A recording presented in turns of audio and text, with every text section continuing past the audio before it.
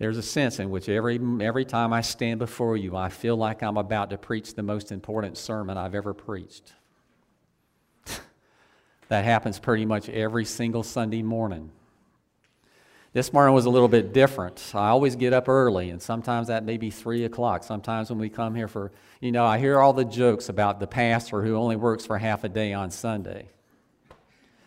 But let me tell you, I'm not sure that person actually exists because, I begin to digest what I'm going to talk about next week, tomorrow. One of the first things I do on every Monday morning is begin to start working on the sermon I'm going to deliver the next Sunday, because I believe this to be true, that what I'm doing right now is the very most important thing I do as a pastor. Yes, I need to be with people when they're ill. When we leave here today, I'm going to be going to the hospital down in Inverness to be with the Edmondson family. That's important. But let me just say this, what we're doing right now is even more important than that. There's nothing that we do in this church that is any more important than hearing the Word of God preached on Sunday morning.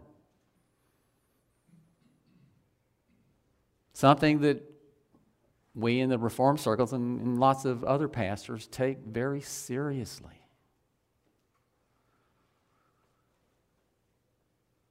But it is no substitute for personal and private Bible study and reading. If you want to grow in Christ, it will not happen apart from it. We must engage in Bible reading and Bible studying regularly. Sometimes that happens corporately, sometimes it happens individually, but it must be both. If you're sitting here this morning thinking, well, Keith's going to teach me everything I need to know about everything, then you are sadly mistaken. There's nothing that can take the place of personal Bible study and personal Bible knowledge, because it's only by that knowledge that you are able to speak forth what Scripture really teaches. I mean, how many people do you know, and how many times have you done it yourself? Let's just be honest about it this morning, that you've had some idea and you've picked one particular scripture out of the Bible, and that's what you throw forth anytime you're having a conversation about this, that, or the other, without thinking about what we consider to be the infallible word of interpreting the Bible, and that is considering everything the Bible says about a particular thing to come to the right knowledge and understanding of what God's will and purpose is for us. I want to encourage you to be like the Bereans, and anything that you hear from this pulpit or anything you hear in any of these Bible studies that are led by different people in Sunday school and et cetera, et cetera, et cetera, I pray and I hope that you will weigh it in the balance of Scripture, and if it holds up to it, you believe it. If you don't, you oust it.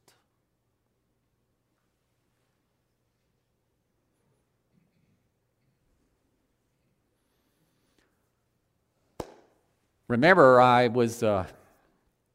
as we began chapter 8 a few weeks ago, James Boyce made a statement in his commentary just about Romans 8 in general, saying that it is his opinion, it's the most important verse or chapter in the whole of Scripture.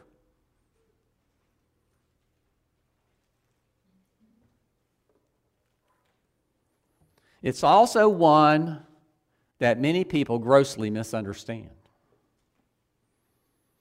And I would imagine that's why he thinks it's most important. I think mainly what he's saying here is it's the chapter that the church today needs to hear, unlike others. That's how important it is. Unfortunately, it's one that very often church people avoid like the plague. I would imagine there are a number of pastors that probably through their lifetime of preaching purposely avoid Romans chapter 8. One of the reasons I preach the way that I do, as I preach through books, is it prevents me from doing that. Let me tell you, I've preached sermon after sermon that I never would have chosen to preach if it was up to me. I'm bound every week to preach on a particular part of God's Word that He gives me to preach on that week. Don't sit in my office on Monday morning saying, I wonder what I need to preach on next week. Oh, the people need to hear another sermon about finances, or the people need to hear a sermon about evangelism, or they need to hear this, or they need to hear that. God decides on Monday morning what you and I are going to talk about the following Sunday, whether we want to or not, whether it's divisive in the church or not. And there are some things that are divisive, and Romans chapter 8 is one of them. Because of the things that we are about to come to. So we're picking up in Romans 8, and let me just tell you, we do everything I've got planned to do, we're going to be here for hours. So we're going to get through some of this morning, probably not all of it, and we will pick it up next week and wrap things up maybe, okay? Let me just tell you, this is so deep. We could spend the next 6 months just on this. Just to give you a little bit of warning. But we're picking up with verse 26 in Romans 8 this morning. And we're going through verse 30. Maybe. Probably not. In the same way, the Spirit also helps our weakness, for we do not know how to pray as we should, but the Spirit Himself intercedes for us with groanings too deep for words. And He who searches the hearts knows what the mind of the Spirit is, because He intercedes for the saints according to the will of God. And we know that God causes all things to work together for good to those who love God, to those who are called according to His purpose, for whom He foreknew, He also predestined to become conformed to the image of His Son, that He might be the firstborn among many brethren. And whom He predestined, these He also called, and whom He called, these He also justified, and whom He justified, these He also glorified. And I'm not so sure verse 31 shouldn't belong there. But what then shall we say to these things? If God is for us, who is against us? In other words, what Paul's saying here is we take all those things I just said into account. We need to praise God because it shows us that God is for us. He's not against us.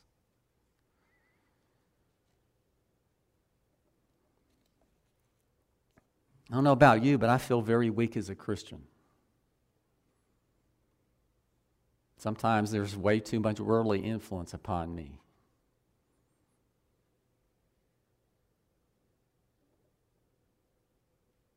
There's a sense in which every Christian is weak. But there's a strength to be had, and it's not a strength we're going to find in ourselves. It is strength we're going to find in Christ Jesus. And just remember, one of the things Paul has been teaching just recently as we're getting to this point is the indwelling of the Holy Spirit. Not that the Spirit indwells certain Christians, but the Holy Spirit indwells every Christian. If the Spirit's not in a person, they're not a Christian. And if the Spirit's present, there will be manifestations of that presence. The Holy Spirit indwells us. He helps us in our weakness. A weakness that we cannot overcome, but the Holy Spirit is God in us, and therefore He can overcome it.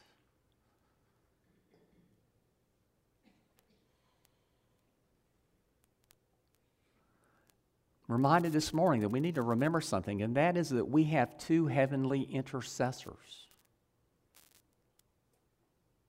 Very often when we talk about the intercession, we talk about the intercession of Christ on our behalf as He's in the heavenly places now. He's there, standing for us. Our representative there in the heavenly throne room, waiting for the time when we are there with Him in that heavenly throne room. Until that time, He stands in our place. He speaks on our behalf. Your name is echoed through the halls of heaven by Christ. unrelentingly, unceasingly. But we also have the intercessory action and activity of the Holy Spirit, who resides in us, who stays with us as we are here in this world.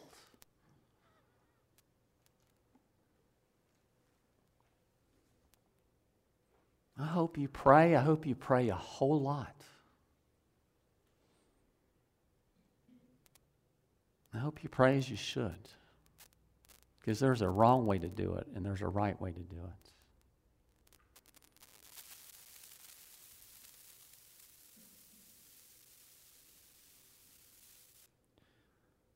One of the primary things that the Holy Spirit does on our behalf is He intercedes for us when it comes to our prayers.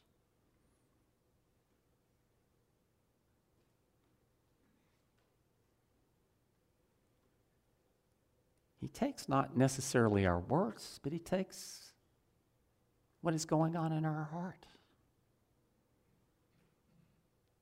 As we pray to God, there's a sense in which He interprets what we say and speaks it on behalf to the Father and to the Son.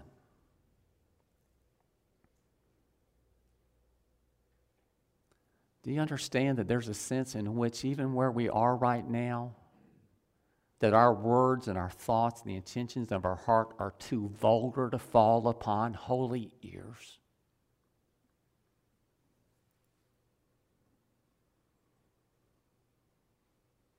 That we desperately need that intercession, someone who takes our prayers and conveys them to the Father and to the Son.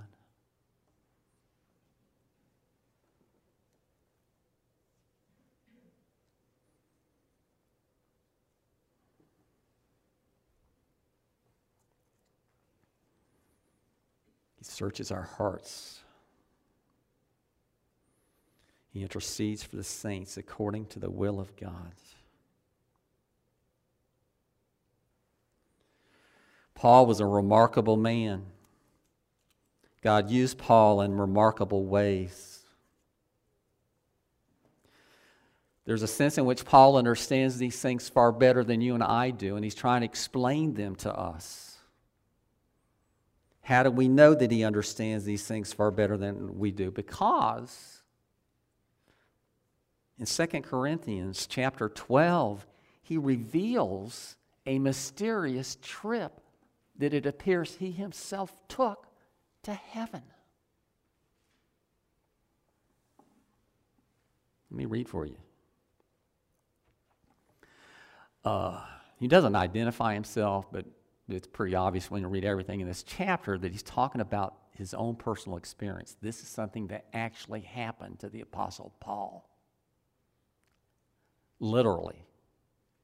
Whether it was in his spirit or it was in body, he doesn't even himself know. But what he knows is this is a reality that he himself experienced. It really took place. I know a man in Christ who 14 years ago, whether in the body I do not know or out of the body I do not know, God knows, such a man was caught up to the third heaven. Now, what is the third heaven? Who knows for certain? I would say it's probably the very center of heaven, that throne room possibly that we've talked about in Revelation. Who was caught up into paradise and heard inexpressible words which a man is not permitted to speak. On behalf of such a man I will boast, but on my own behalf I will not boast except in regard to my weaknesses. In other words, what I'm telling you here is that Paul understands these things a lot better than we do. Why? Because he's seen things and heard things that really no one else apart from Jesus Christ has. He wrote the book of Romans. Don't get the order of the letters messed up here because they're not arranged in chronological order. Paul actually wrote the book of Romans well after probably he wrote 2 Corinthians. So this is the Paul, the man that experienced that, who is now writing his brothers and sisters in Rome. There's a sense in which he's experienced God in a way that really no one short of Jesus Christ ever did.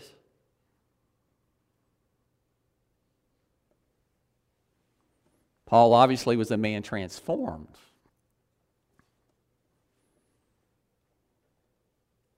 And that's probably one of the things, that experience that he had transformed him probably like just about nothing else ever would. He's experienced the paradise in a real way, temporarily. He's the same one who was talking just recently about suffer all you have to in this life. Suffering is nothing in this life. Suffering is nothing. I don't care how much you suffer. It doesn't matter to a hill of beans when you compare it to the benefit and the greatness of the glory of the paradise that Christ has made for you. As a matter of fact, if we had this experience like Paul had, then you and I, we would look upon suffering in a very different light, and we would understand something, that it's absolutely, I don't care how bad it seems to other people, it's absolutely nothing.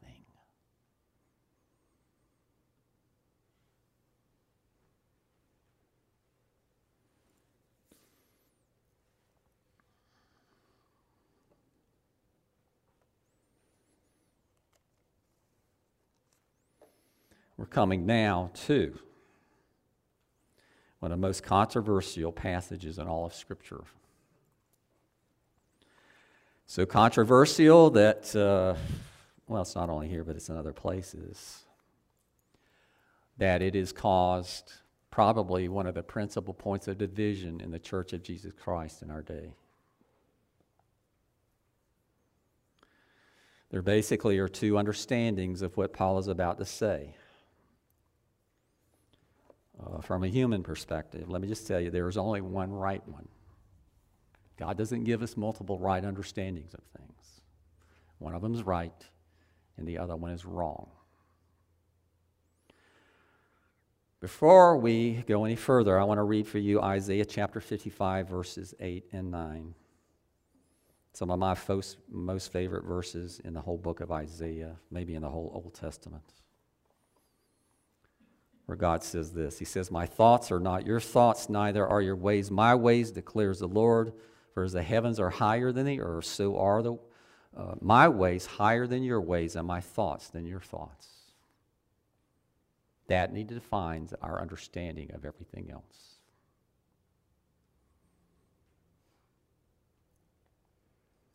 In other words, what might make logical sense to us as people doesn't necessarily mean it's really logical and reasonable to believe it.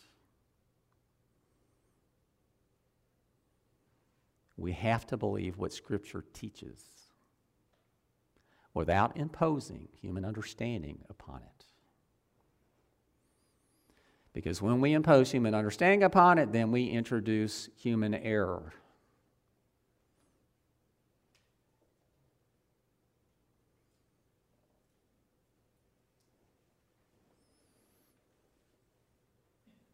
We know that God causes all things to work together for the good of those who love God, to those who are called according to His purpose. We're about to start looking at what is called the Ordo Salutis, or the order of salvation. Your understanding of how all this plays out stems from one thing.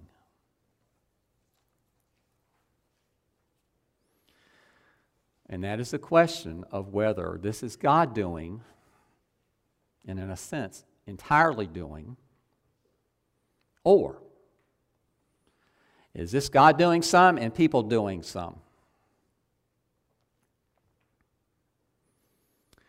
Now, we are proudful this morning to tell you that we are Reformed. Maybe we shouldn't be proud of it, but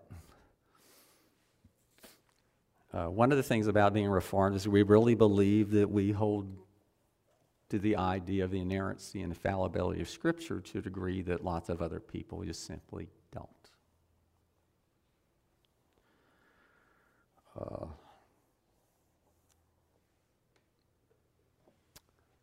We sit here today because of a historical thing that took place hundreds of years ago called the Protestant Reformation. If there had never been any Protestant Reformation, if we were in church, we would have been a Roman Catholic church more than likely.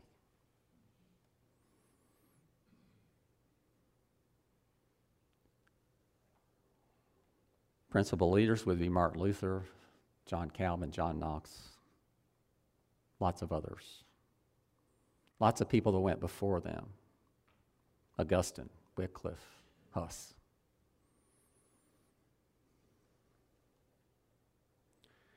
Who believed that the Bible is God's truth in its entirety. And it's given to us for a lot of reasons, and that is because you and I have a sinful nature, and that means we have to have something that is solid and true that will guide us. Because if we leave it up to ourselves, we will go astray, and it won't take very long for that to happen. Let me tell you, if you ever go off on the slippery slope of coming to the conclusion that the Bible is not truly the inerrant Word of God, then you're off on the slippery slope, and let me tell you, it will carry you to places you never thought you would go. The church lives and breathes on the idea that the Bible is the inspired, inerrant Word of God. Without it, everything becomes goosey-loosey or loosey-goosey, and you can believe just about anything you want to about anything.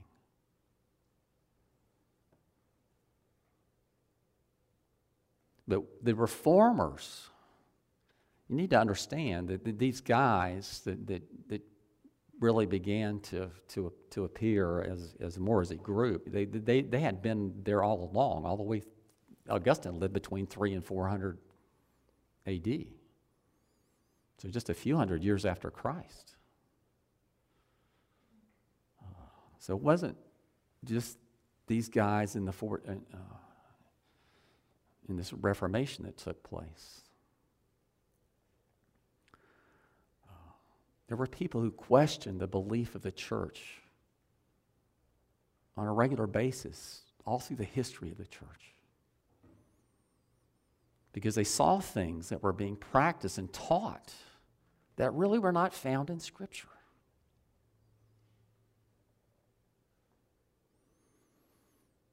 So above everything else, the importance of the Protestant Reformation is this: is put the hands in the Bible of people for the first time in the history of the church. You need to understand that the church willfully, purposely, intentionally withheld the Bible from the people for a long time. One of the reasons that you and I can sit here this morning with a Bible in our hands, and there's not just one up here on the podium that I read from, and you're not even able to touch it, is because of what these men went through to bring you the Bible.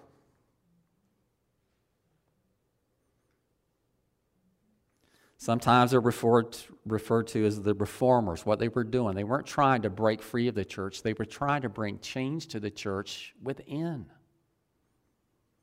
They were all Roman Catholic clergy. But more and more it became obvious to them that there were certain doctrines and ideas and beliefs that were propagated by the church that did not hold up in Scripture. They were in fact contrary to what Scripture teaches.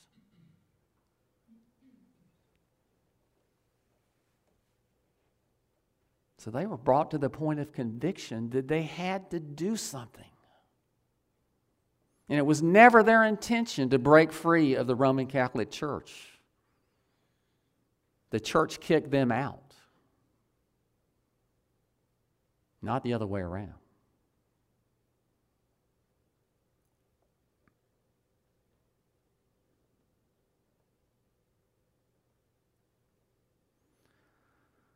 What you're going to find in regard to these verses, there's two basic understandings of things, and one of those is the Reformed view, which is depicted by that acrostic tulip: total depravity, unconditional election, limited atonement, irresistible grace, and perseverance or preservation of the saints. You've heard it over and over again if you've been in Reformed churches. Those are basically the distinctives that set Reformed understanding of things apart from others. For almost 100 years or 100 years or so after the Reformation, things stood as they were. There was no real challenge to that thinking. That God is the author of salvation, and God is the one who makes salvation a reality, that brings it to become a reality apart from people.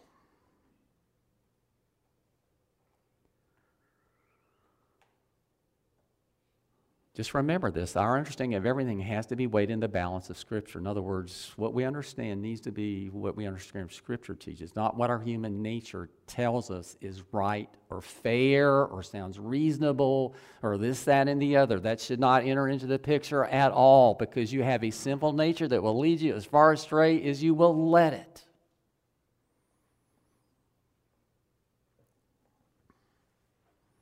Almost 100 years after the Reformation, or sometime after, I don't remember exactly what the dates are, but within 100 years or so, there was a revolt by a group of people called the Remonstrants. And what they were protesting was the idea that God determined before all time who would be saved. We sit in a church today where that is what the vast majority of believers believe. That what God does is He makes salvation available to anybody and everybody equally and equitably. That anytime any person of their own free will is able to choose Christ or not. It's what's called Arminianism.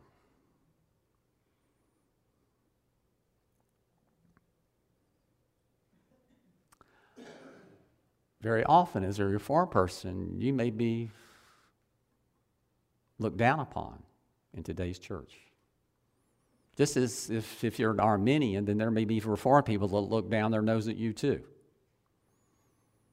Both groups are wondering how in the world the other one can believe what they believe. But what the big difference here, guys, is this question, does God save people, and does God do everything necessary to make that not a possibility, to actually make it happen? Or is there some point in time where the free will of man enters into the picture? That is what's called the Arminian view. That we choose Jesus Christ based upon our own free will to do so. Not because God has already actively brought us to the point and enabled us to do it.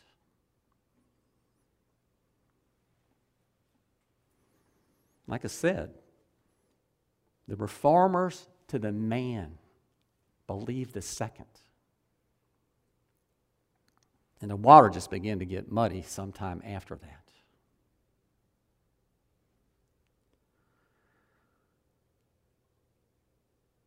And the biggest argument you get from people is this, is that is not fair. It's not fair for God to let particular people to salvation at the very beginning of time. That to have fairness, all people have to have the ability to choose Christ or deny Christ without God doing anything in them. Now that appeals to human fallen nature, right? That sounds good. That sounds like maybe that's the way it really ought to be. But when it comes to things like this, guys, what we think, what we believe, what makes sense to us as sinners is not necessarily what God's truth is.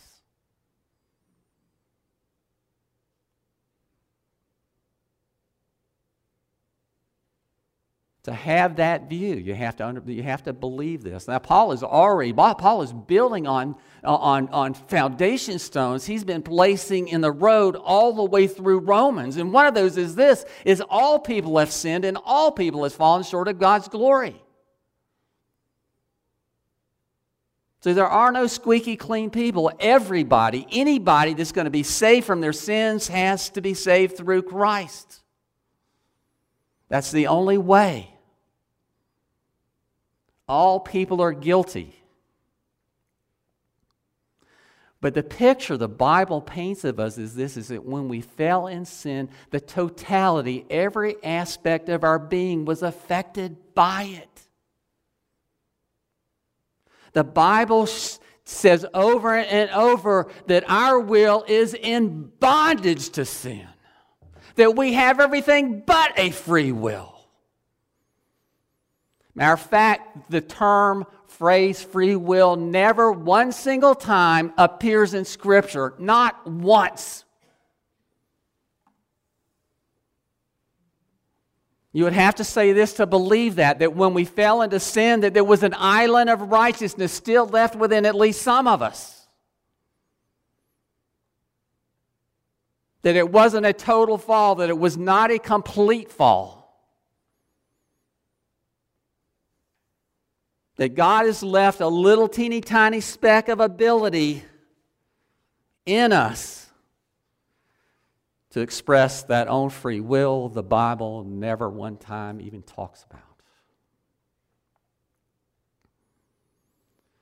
And the charge is this: if you don't believe that,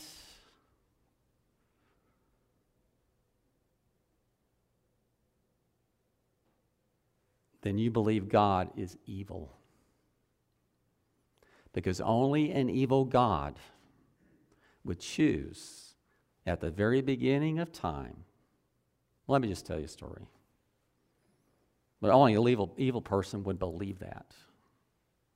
Let me tell you a story. Like I said before, if you're Reformed today, you're in the minority. Most places you go. The only time you're going to be around a bunch of Reformed people is when you go to Reformed events and you Reformed churches and General Assemblies and things like that. If you go to most just open church kind of things, most of the people there are going to be Arminians or what are called semi-Arminians. You're in the minority. For a long time, I've been the only Reformed pastor in Dunellen.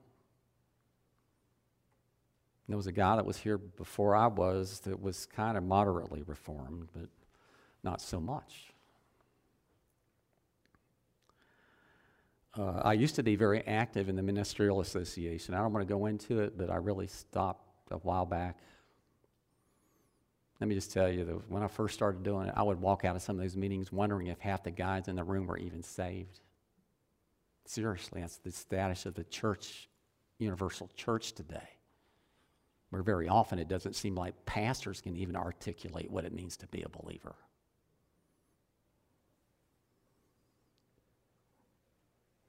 And articulating things that sound anti-Christian. But there was a particular person, he knew I was a Reformed, and he used to, and let me tell you, I never said anything to him about any of this stuff at all. He used to rag on me. He looked down his nose at me. He made jokes about me. Because I was one of those Reformed people. Because I believe in a God that is so unfair that He doesn't give everybody the equal and equitable opportunity to have salvation.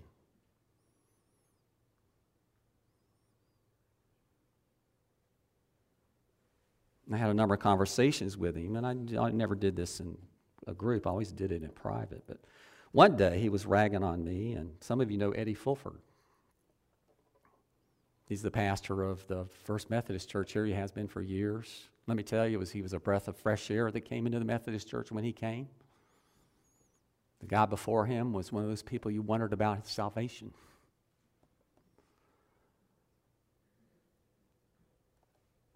But this other guy was ragging on me this particular day, and Eddie spoke up. He said, "Weren't all Christians Reformed in the beginning? Didn't they all, at the Reformation and from that point on, didn't they all believe this?" And the answer to that question, I didn't say anything, but the answer to it is yes.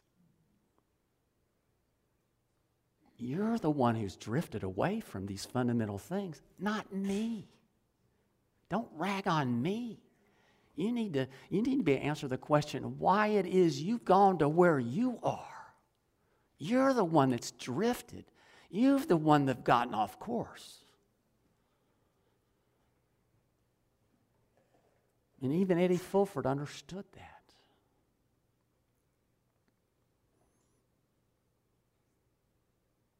We were having a conversation another time, just he and I privately, and he started in on this reform stuff. And we were talking about this particular passage. And he goes on and on and on. I'm listening to what he's saying, about man's free will and to be unfair of God. My God would never do something like that. It's just not right. It's not fair, and this, that, and the other.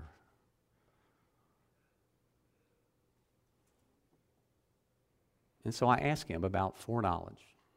What does that mean? Well, in the common response to that is that what foreknowledge means is this is God, because he's not limited by time. He can look ahead in the future, and he sees what people are going to do. So the perspective of the Arminian is this, is what God did is at the very beginning of time, he looked ahead into the future to see who would believe, and then he went back and he wrote their names in the Lamb Book of Life, based upon knowing that they would eventually come to faith, just because he's not limited by time.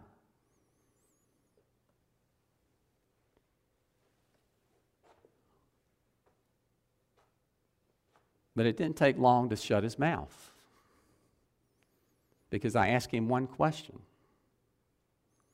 And that question is, if what you believe is right and what I believe is wrong, how do you bring it into the context of what Paul says in Romans 9?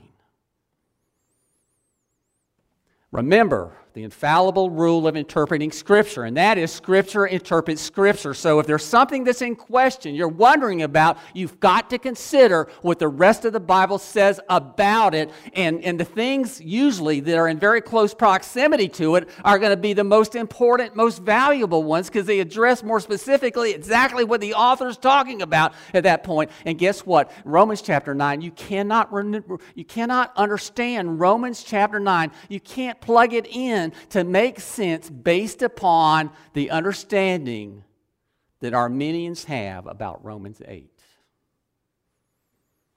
It's impossible to do that.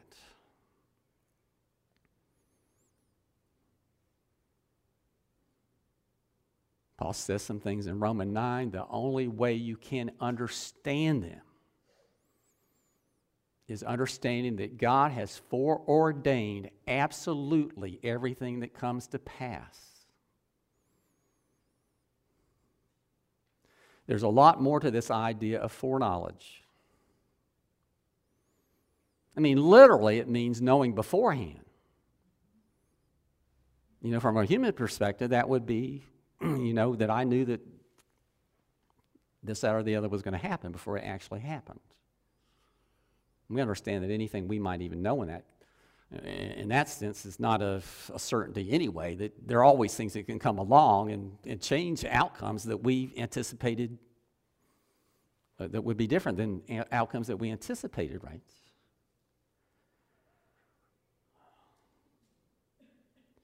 The Arminian view also does not give credence to what the Scriptures say, and that is that we are, it describes us, like we said before, in being bondage to sin, of actually being dead in our trespasses, not a little bit living. There's not a little spiritual life left in us. There's not this island of righteousness that enables us to choose Christ or not choose Christ freely, of our free will, again, which the Bible never talks about. Before Christ, guys and gals, the Bible describes us as dead in our trespasses. Period. Can a dead person breathe life into themselves? Well, another passage that's very important here is John chapter 3. Well, Jesus says this, and this is Jesus speaking. He says, unless you are born again, you will not see the kingdom of heaven. Can a dead person cause themselves to be born again?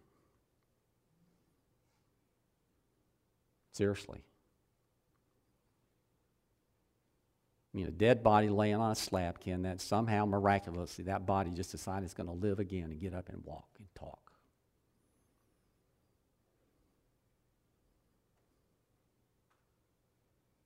Answer to that is obviously no.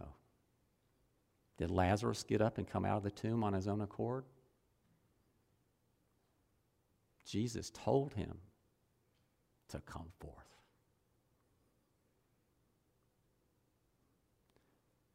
God called the heavens and the earth into existence. He spoke the words. Do you understand that what we're talking about is there's something necessary for fallen sinners, and that is that they be recreated, in a sense?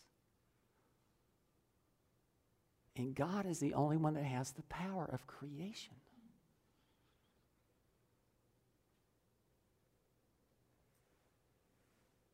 One of the reasons that some people run from this Reformed perspective is they believe that it's going to be detrimental to evangelism.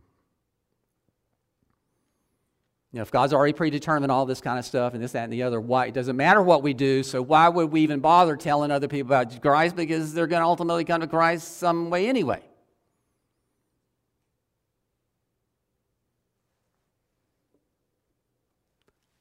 It should have exactly the opposite effect. That is that when you know that you're saved by God Himself, not because of yourself, not because of what you do, but because of what He has done for you, it ought to motivate the blazes out of you to tell other people about Jesus.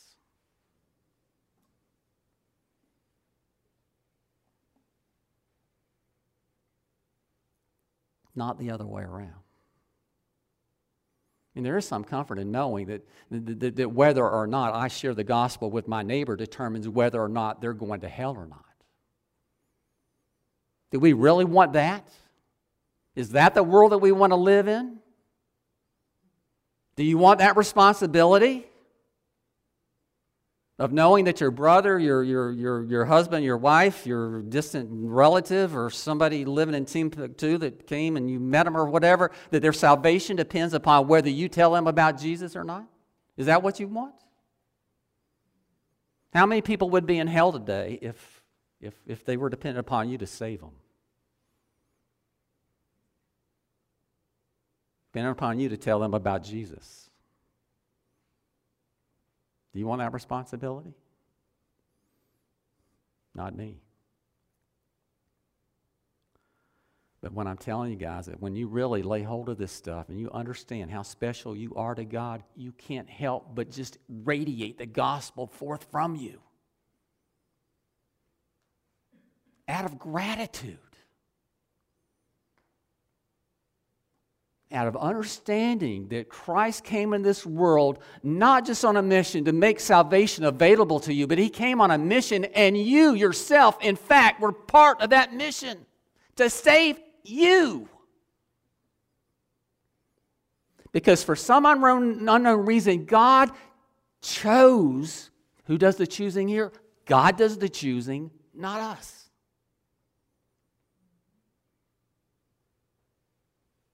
For whatever reason He has, He chose you. And He's made everything happen to redeem you.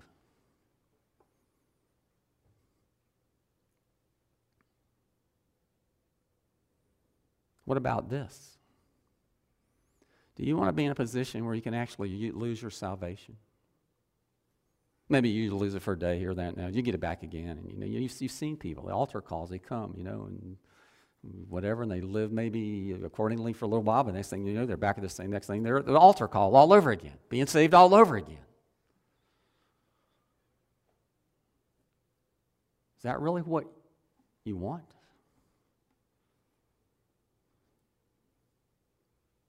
Having the idea that you can just as easily fall away from your faith as you came into it? Just an on-again, off-again thing? Totally dependent upon you, that free will that you've got?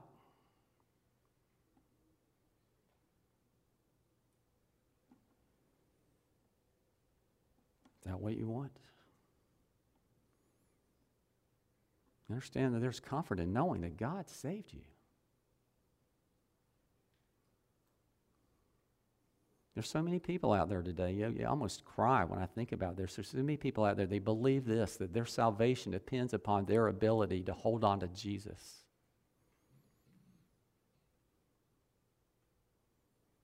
when that, in fact, is not the case at all.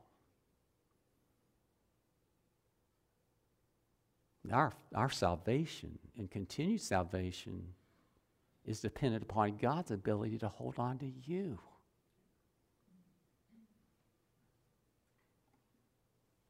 Not the other way around. See, when you understand these things, it's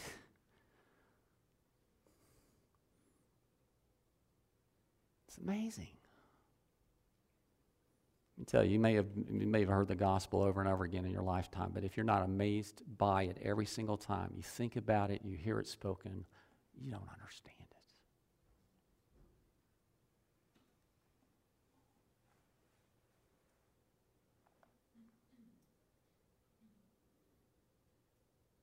And we're going to talk more about this next week. I know we've gone a long time this morning, but again, this is really important stuff. So we've laid the foundation, and we'll move on. Next Sunday, maybe you could take some time this week and study through the rest of Romans chapter 8 to better prepare yourself. Maybe even 9. To come next Sunday and to engage more directly into a passage that you haven't bothered to read before we even get together. Would you pray with me? Father, we just come this morning and we just rejoice in your greatness and your goodness and pray, Father, that you would just drive home these things with us over and over again and remind us, Lord, just how special really we are to you. We confess to you, Father, that these things are a very great mystery to us, and we certainly don't understand these things in the same way that you do. But I pray, Father, that as much or more than anything else, that it would help us to understand just how special we are to you. That you have loved us from an endearing love from before we even were.